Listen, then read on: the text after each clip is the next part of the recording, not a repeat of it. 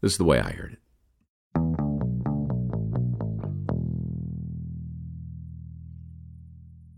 The hangman looked out upon the crowd of spectators who had come to watch the execution.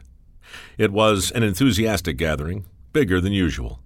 He waited for his cue, and when it came, he slipped the noose over the head of the condemned and tightened the hangman's knot behind the left ear.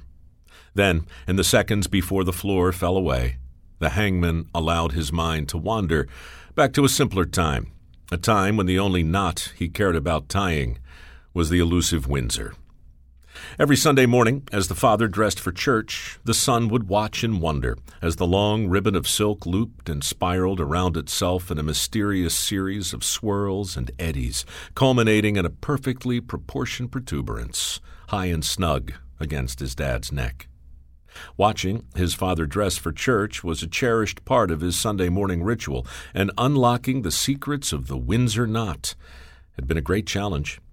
Like his grandfather, the boy's dad was also a preacher, and church a bi-weekly event.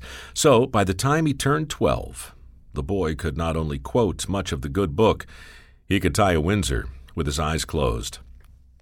Now, over 50 years later, this mild-mannered son of a preacher man had mastered a very different kind of knot and become notorious for his association with a very different kind of necktie. He knew for a fact he'd participated in more public executions than any governor, any prison warden, or any priest could ever hope to avoid. But standing there on the gallows, midway through his 6th decade, he could not help but wonder where the road not taken might have led. What, for instance, might have happened had he stuck with writing? Once upon a time, he'd had a newspaper column. His editor said he had a natural ability with the language. Or what about acting? Years ago, he'd appeared in a film, and the director said he was a natural, said the camera loved him. Or what about sports? When he was 17, he'd shattered his high school record for the 24-mile marathon. His coach said he was built to run. So what if he'd kept on running? How far might he have gone? Might he have outrun the many temptations that very nearly killed him? At one point, he was putting down a case of beer every day, then a bottle of vodka, along with a few grams of cocaine, then a few more after that. He recalled the alcoholism, the overdoses, the rehab, the cirrhosis, and the women. So many women, with so few strings attached. It was a miracle he survived it all. The hangman looked out upon the crowd of spectators who had come to watch the execution. It was an enthusiastic gathering, bigger than usual. He waited for his cue, and when it came, he slipped the noose over the head of the condemned, his head, and tightened the hangman's knot behind his own left ear. The guitar wailed, the bass thumped, the drums crashed. The hangman thought about the Bible study he would attend the next morning back home in Phoenix.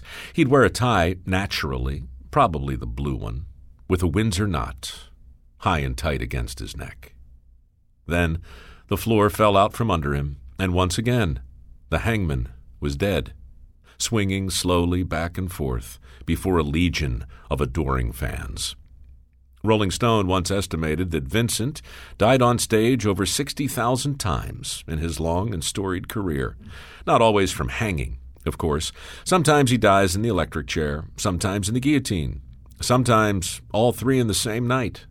But, like Lazarus rising from the grave, Vincent is always resurrected, and the crowd always goes wild. In fact, his personal nightmare is still one of the most popular stage shows ever, and his ability to navigate the gauntlet of sex and drugs has led him straight into the Rock and Roll Hall of Fame. But don't expect the hangman to take any credit, because Vincent Fournier, the king of shock rock, is also a born-again Christian who, for the last 30 years, has been clean, sober, remarried to his loving wife, devoted to his weekly Bible study, and utterly obsessed with the game of golf, while his legendary other self is still coming back from the dead, resurrected night after night as the one and only Alice Cooper. Anyway, that's the way I heard it.